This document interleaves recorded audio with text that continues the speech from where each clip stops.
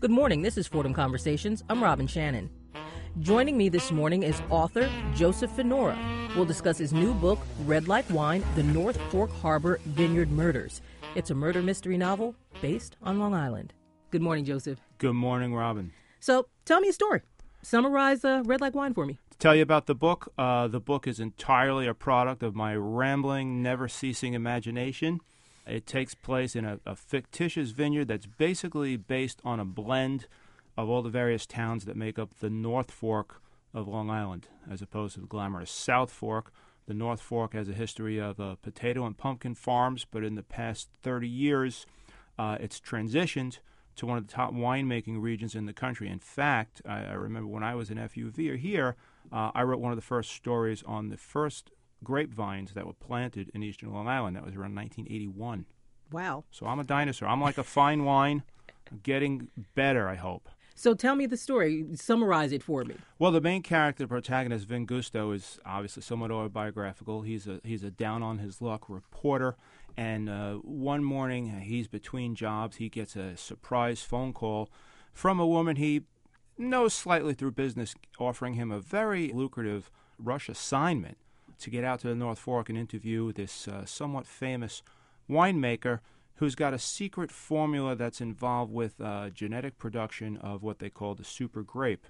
What happens, though, Vin drops everything, rushes out to North Fork, only to accidentally discover that the winemaker has been mysteriously murdered. Dun, dun, dun. Ba-da-ba-bum.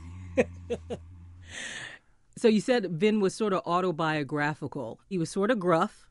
Little bit. Rough, yeah. And there was a little bit of romance going on between him and, let me get her name right. Shannon. Shannon Blanc. Yes. That's the other thing with the book. About half the characters have these wine-related names, and it's almost like a little puzzle. People are kind of joking about it, but there's one no one's figured out yet. No one's come up to me yet, and that's the, I don't know if I should disclose it. Don't tell anyone. Okay. The medical examiner, Dr. Dionysius. That's a wine. That stems from the Greek god of wine, Dionysus. Oh, okay. So we have to be scholars to read this book. Is that what you're telling me? No. You have to be a lover of a good fast-paced story with a couple of comic episodes, and as you hinted upon, a love interest. So what part of the book what part have they said, that's why I started reading this book?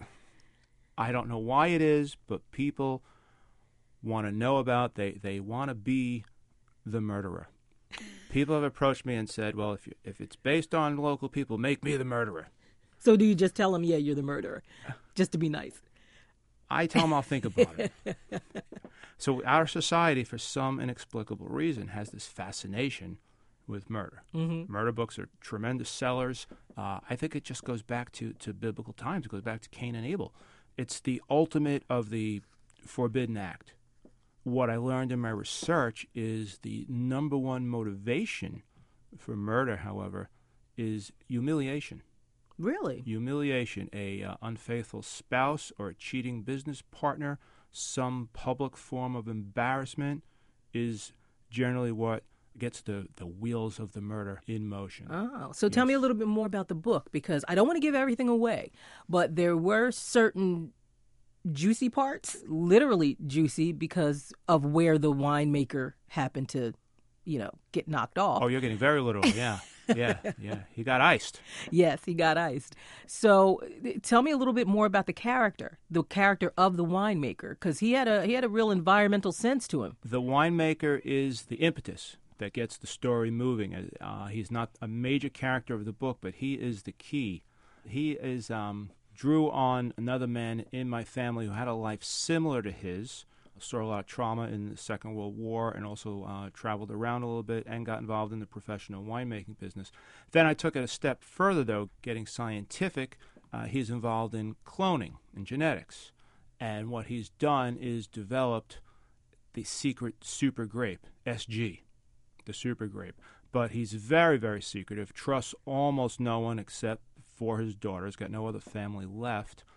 And what happens is he's so secretive that he only keeps the data in his personal handheld computer, and he's got an intricate map where the vines are planted in his vineyard among the so-called regular vines. So without the handheld computer, which becomes one of the key items the police personnel must recover, it's virtually impossible to identify which vines are the super grapes and which aren't. So, we do advance it. We do scientifically talk about cloning and genetics, but this man has very generous principles in mind. He will not sell his formula to a gigantic agricultural company because he wants it to do good. He says he belongs to a charity group, and he wants for every vine purchased for commercial purposes, he wants another vine donated to international charity because he also sees the fruit as food for impoverished people in developing parts of the world. He wants to feed the world.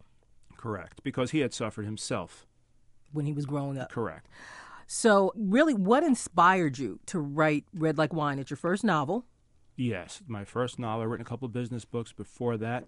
What inspired me basically was the community. It's such a, no pun intended, it's a fertile area, and my imagination has been running wild ever since grapevines have been planted out there. I've also become an amateur winemaker. I've got grapevines in my backyard. Were you a winemaker before the book or after the book? Oh, before. I've been making wine for about 15 years. So what were some of the challenges in bringing your characters to life? That's the whole thing. People always talk about how'd you do this, why'd you do that. But when you look back on it, the thing people remember with books and theater is the character. I'm an old Bronx boy, another old Bronx boy who did a little writing you might have heard of, Neil Simon. I was reading his book a long time ago, and he said it's always the characters. So what I did really was I had a loose idea for a plot, but I spent a lot of time building my principal characters. So as you pointed out, the winemaker, Dr. Lambrusco, he was the guy his murder was what set everything in motion. Vin Gusto, obviously the protagonist, his girlfriend Shannon, the police sergeant Henry St. Charles, all key people who I really built extensive biographies about them. My office was just covered in notes. I'm lucky I wasn't buried alive in scraps of paper. I had charts on the wall, had notes about notes. And because the lives of these people, they are pretty detailed. Even the secondary characters, there's a lot of detail. I mean, you go into detail even about Vin's mom and how she doesn't have an answering machine, Right. She was a little technologically inept. Right. And they had a little rough time growing up themselves. But that's because it comes to the other question of something we touched on a minute ago, is motivation. Why does a person behave the way they do? There's got to be a reason. And that happens when you peel back the layers and basically say, well, how they grew up, this happened to them, that happened to them, they wanted this, but they got that. So things, the particular character of Shannon, things were all hunky-dory for her until her father passed away. That's another issue that hasn't been discussed in the book, the role of the father, where in this case it's the role of the absent father. All the principal characters either have their father missing or lost or unexpectedly dies in the case of Dr. Lambrusco. So it's the idea of the missing father and the impact that has on the characters. Now, you hinted that there's a little bit of you in the Vin character. Just a little bit. Just a drop. What parts? Well, obviously the writer, the reporter. The reporter, the down-on-his-luck reporter. I mean, when I left these hallowed grounds in the mid-'80s, early 80s, I bounced around. It was a lot like today. It was a recession. There was about 10 or 12% unemployment in New York City, and I got a job the day after I graduated college. Wow. In a little magazine, a little trade magazine that's not around anymore. But I bounced around, and I was always scrambling for assignments. Like the trade magazine that Vin worked for. Correct. Correct. I can't even remember all the magazines I've written for, and a lot of them, the truth is, a lot of them aren't around. But I'm still around, and I got married at a young age, had children relatively young, so I was always scrambling, always hustling. While you were writing, did you ever just find yourself stuck with certain characters? Were some characters easier to write than others? Not so much character stuck, but plot stuck or sequence stuck. I was forever asking myself, what happens next? If he says X, does she say Y or does she say Z? And what happens next? Why did they do that? What am I going to do now? Things of that nature. But there again, having the biographical notes of the characters, their motivations, and what they wanted at the end. I mean, Vin, for example, Vin wanted to solve the crime as much as the police officers. So what they wanted was basically the driving force. I would say Vin probably wanted to solve the crime even more because he had more of a reason to need it. Yeah, he definitely had a little extra motivation. Yeah, Right. he Lack of did. money Lack and of money. just the fact that he was one of those hardcore reporters that just ate at it. He's one of those bloodhound types, and also he wanted to get Shannon back. Yeah. Yeah. Well, we don't want to give too much away. We don't get too much away. So you hinted that you really didn't have a particular style. A style of writing? Yes. Believe it or not, I was not a huge reader of mysteries. All the time people come up to me, did you read this one? Did you like this writer? Do you like that writer? Most of the time I have to say, sorry, I'm not too familiar with that. I've read a few, but no, I've spent most of my time working on things like character development. So you didn't bother about you just wrote out of your heart. I did write out of my heart, and a lot of the characters were so biographical, meaning that they appeared in different chapters of my own life, that I almost had this library in the back of my head where I would literally hear the characters talking to me or talking to each other. Right. And I would sometimes wake up and think I saw Vin talking to St. Charles. Right. Yeah. So you can almost picture it in your head. Oh, it's like a movie. Uh-huh. Yeah, it's like a movie that keeps running in my head. So is there a message in your novel that you want readers to sort of grasp? I would like that. Yeah, a couple of things. Good things happen when you work hard. Mm-hmm. Deal your cards from the top of the deck. Don't get involved with any dirty dealers. I really like to think that at the end of the day, good triumphs over evil. And you never know from where your next friends may come. And if you see something floating in a wine vat, maybe you want to check out what it is. Well, you might pass on that wine. But that was another interesting point in my research. I learned that before the proliferation of the handgun, the number one murder method was poison. The number one poison was arsenic, but as autopsy science progressed, it became too easy to discover arsenic. It graduated to cyanide. And there's a number of ways you can kill a person with cyanide or arsenic. Now, cyanide is easily detected in autopsies, but I discovered a very, very remote agricultural chemical that was once widely used, and this stuff could knock out a horse in a matter of minutes. This stuff was strong, and the government eventually had an amnesty where farmers who legally purchased it could return it without penalty. And as I was talking to one of the farmers out on North Fork, I asked him about it. I said, is this stuff really deadly? He said, oh, yeah. He said, it's unbelievable. And I said, but is it all cleared up? He says, well, there's a chance Grandpa's got a can in the shed he forgot about.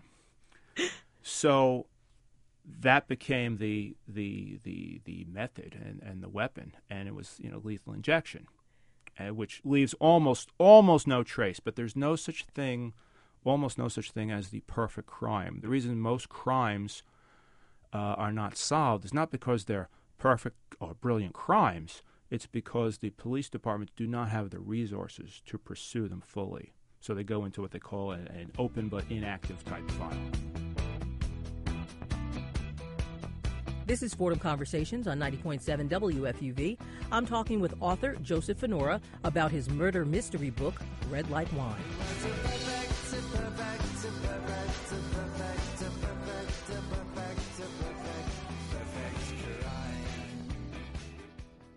So let's talk more about the research that you had to do. What was maybe some of the most challenging parts of the research that you had to go through? I had to learn a lot more about police procedure. I didn't know too much about that. And, as an old reporter, I have no problem going up to people and saying, you're a police officer. What happens in this case? Or, right. I have a few former New York City police officers who were relatives of mine, and they were working some interesting cases. And I'd ask them, well, what happens in this case? And what happens in that case? And they'd tell you what is supposed to happen and, what really happened. So I had to learn a lot about police procedure. And nobody came up to you and asked, why are you asking all these questions about how to murder someone? Oh, no, I told them straight out. I was not shy. I told them, I'm writing a murder mystery. I need you to answer a question for me. And to tell you the truth, when you ask someone about their line of work, most people are very flattered and they're very forthcoming. Most of the time, they leave off with a line like, oh, yeah, you have any more questions, give me a call. So everybody's pretty open. Oh, yeah, very generous, very generous. And my wife got a little nervous when I sent away for the Book of Poisons. And that came up. She became an expert. Honey, I'll make dinner from now on. She said, that's fine as long as you taste it first and the dog tastes it first. But she became a master at sleeping with one eye open and sending out little cryptic Facebook messages to her friends that should anything Just happen, in case. which you're laughing, but the truth is, in most violent crimes, the first person to be investigated is the spouse. Yeah. That makes sense, though. You think so, huh? I would think so, because I'm not an expert.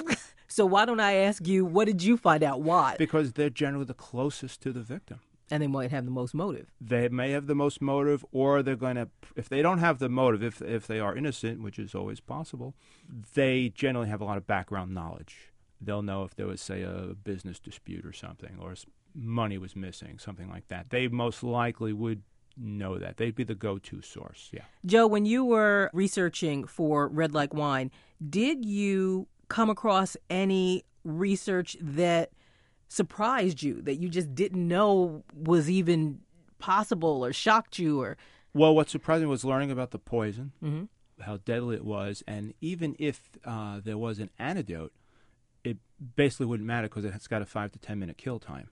So that was a real eye-opener. And, the other thing that got me was, going into history, reading about fantastic true crimes. And I'll tell you, when it comes to things like this, people's imaginations are just limitless. In my opinion, some people are almost on the verge of genius when they're trying to get away with something. Any particular true crime stand out for you? I was at the exhibit at the Museum of Natural History. They have a exhibit on the history of poison. I couldn't miss that. Of course not. The old Italian noblewoman, Lucretia Borgia, had a special ring made that had a secret capsule in it that contained arsenic. And when there was someone the Borgias wanted out of the way, Lucretia would get cozy with them, and then the term didn't exist in those days, but she gave them a little injection. Mm-hmm. And then the next morning, well, they weren't a problem anymore. And nobody knew why. No one knew. If you had to do any part of the book all over again, would you change anything? I think I'd shorten it. Yeah. Yeah. Going through it now, I see that, it's 20/20 hindsight, but I could look back and say, I could have tightened that up. Or I was reading it, on the train over here this morning, saying, I kind of referenced that earlier. I could have probably done without that. But, time pressure comes along, and you get that anxiety. You want to, I had a lot of inspiration from my family. I have a home office, and I'd always be working, and they'd inspire me with things like, "Did you finish that book yet?" And I'd say, I'm writing. And they'd say, well, write faster. You need that inspirational dose. Just push. Just a little ray of sunshine The each little day. motivation. Yeah, that little ray of sunshine. Write faster. So how did you like writing your first novel? I loved it. I can't wait to start on another project. I have a few things in my mind. I haven't put too much on paper yet, but I loved it. Through trial and error, I discovered I'm at my best early in the morning after I'm up for about 30 minutes or so. So that's what would happen. I'd get up, 5:30, 5:45, and get myself awake, and I'd hit the computer for a good, 30, 90 minutes, and some days were very, very productive. I'd knock out a few pages of which I'd be very proud, and other days I'd totally strike out. But it's just the stick-to-itness. Now, Joe, I know that there are some writers who say, you know what, I have to write, whenever I'm free, when the moment hits me. Some writers say, okay, I'm going to specifically write 1 hour a day, like they have to motivate themselves. You said you write well in the morning. Did you have like a time frame, like I need to write between this time and this time? Or did you sort of get up and say, all right, what's going to happen to Vin today? I'm a little chronologically challenged. So, yeah, I would get up, and every day was a little bit different in the sense that if it was 5:45 and I didn't hit the computer, I wasn't having a heart attack. I'd say, okay, I'll get there. Because even if I wasn't writing at the desk, I was writing in my mind. Like I said, the characters were alive in my head, so I was always thinking, okay, what's going to happen to Vin and Shannon today? So that's how I did it. But like I said, I kept a ton of notes, and yeah, I wrote generally in the mornings and didn't care about much else. And you said, you did a lot of research for your book, Red Like Wine, but did you learn anything personally from the process of writing? Did you grow in any way? Yeah, because it was somewhat therapeutic for me in the sense that it forced me to look back on my own life, my own career, and thought about, things I did, people I met along the way, things maybe I would do differently. Like some of the publications maybe I got involved with, some of the characters I did business with. Education doesn't end once you walk out of the classroom. It's ongoing, and that's one great thing I like about journalism and communications, you get a hell of an education. It never ends. So what did you learn that you can pass on? Stick to it. Be practical. Be pragmatic. Think about, is it really going to fly? Is this a feasible idea? But were you like that before the book? I was somewhat practical-minded, yeah. But I also had to think about the impact taking on a project like this has on your family. When you write about a local area, even though it's a fictitious town, there is some impact on the local community. What was the impact from Generally very, very favorable, very, very supportive. There's been no work of fiction written about the North Fork. There's been a lot of nonfiction in the form of guidebooks, travel books, history books, but there's been no work of fiction on North Fork. So a lot of people are just pleased this could be. And they're always coming up to me and go, here's an idea for a book. Why don't you write about X? And no wonder that's why you had so many characters running around. That's and why you it had took me 3 years to write it. Yeah. So did you have any criticism at all? Did anybody say, Any criticism? Yeah. I've had things like, you've got a lot of nerve. Is that what you think? Oh, wow. But I have to say that the positives to the negatives are 10 to 1. Right. The community's been very, very supportive. Well, wait, speaking of the criticism, though, did you learn anything from it? Like, okay, well, next time I'm going to. Yeah, next time I'm going to tighten up my dialogue, get a little more into the characters' biographies. I spent a lot of time studying dialogue. After college, I went back and got a master's degree in theater at Hunter College just to practice dialogue, to listen to dialogue. And you develop that ear. I've been living on North Fork full-time for about 16 years now, and every once in a while someone will say to me, you're from the city, aren't you? And I say, yeah. And I say, why do you say that? And they'll say something like, the way you walked, or the way you pronounced a certain word. So after all these years, there's still a sharp ear can still pick those things up. Pick up that Bronx guy that you are. Yeah, like they say, they say the way you walk. That's the one I hear the most. Not so much talk, but the way you walk I hear. You said you didn't read a whole lot of murder mystery books to prepare for writing your murder mystery book. So what books have influenced you?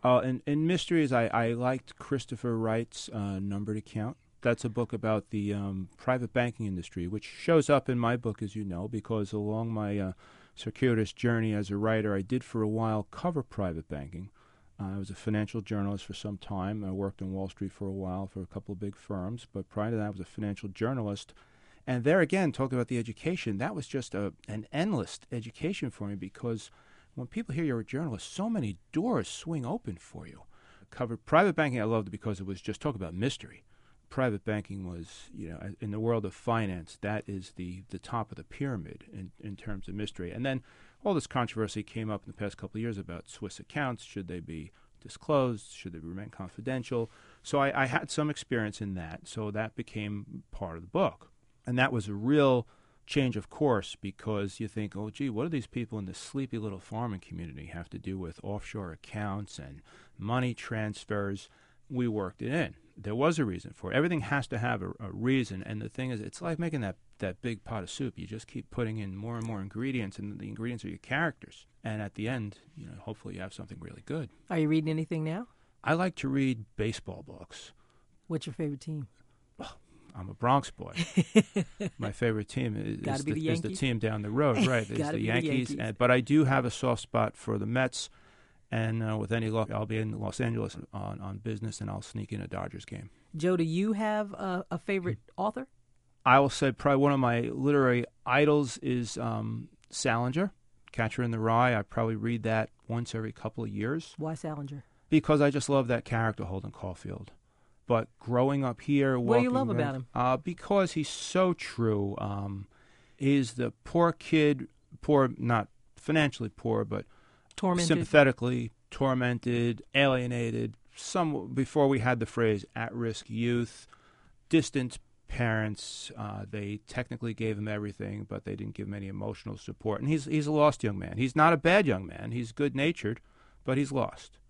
And I give Salinger a lot of credit for creating not so much that character, but bringing that character type to the forefront of the American consciousness. And I think that character type still exists. I think it's going to exist for a long time. But even here, just walking down Fordham Road, I'm thinking Doctorow and Billy Bathgate. I'm thinking Dom DeLillo and White Noise. I'm thinking of the Higgins-Clark sisters, a mom and daughter team, rather.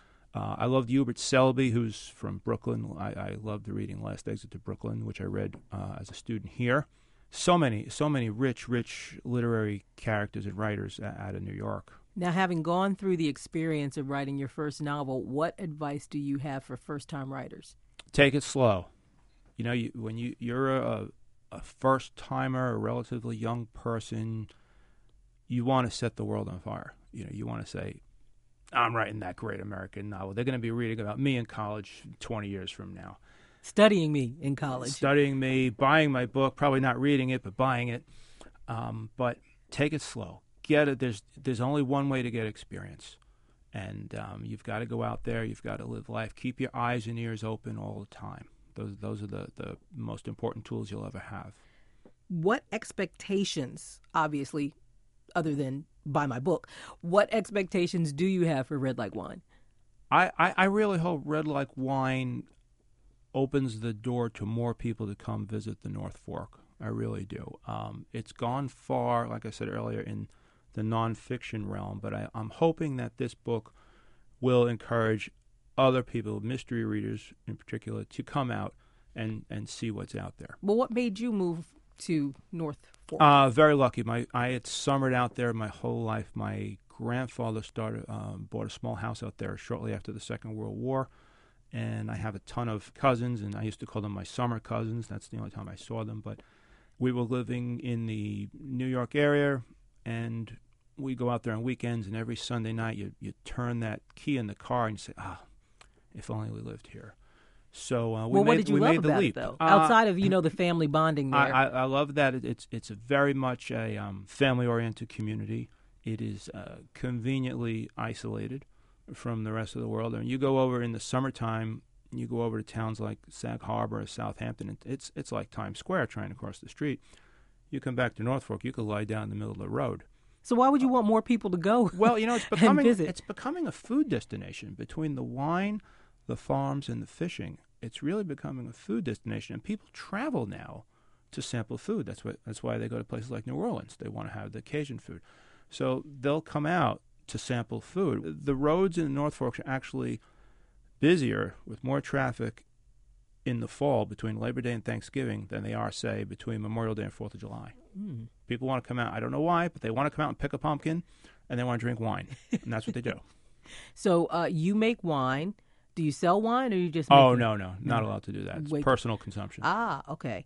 What made you get into wine making? Oh, boy, I was intrigued by it. My family descends from a line of professional winemakers. There was, at one time around the turn of the century, there was a migration of Italians from Italy to California to help build that wine business. My great-grandfather was part of that migration. They lost a lot of their property in the Great San Francisco earthquake. Then they moved back to New York because they had family, but they were always involved in different ways in the wine business. I worked my way through college in a liquor store. I remember seeing guys in the neighborhood making wine in their garages, and it was so horrendous. I'd see them literally pouring bottles of soda into the wine because it was just so bitter. They really didn't know what they were doing. And then after we moved full-time out to the North Fork, I got a small job writing for a local paper, interviewing winemakers. And I became friendly with one of them. In fact, that's the winery where the initial murder takes place. That's at Jamesport Vineyards. I don't think they'll mind me saying that. We became friendly, and he began teaching me about how to make wine. And I would buy grapes and make the wine. And my wife is a science teacher. She's got a good chemistry background, and that's been invaluable in making wine. I'm more the artistic, let's throw it on the wall, see how it goes type. So you literally, with your family, you have wine in your blood, literally. I think so. And we certainly got the stains on the tablecloth. So thank you for coming in and joining me, Joseph. Thank you. Like I said, it's been great to come back here after so many years and sit at this microphone and see that on-air light go on. It sent a little rush through me, so it was great.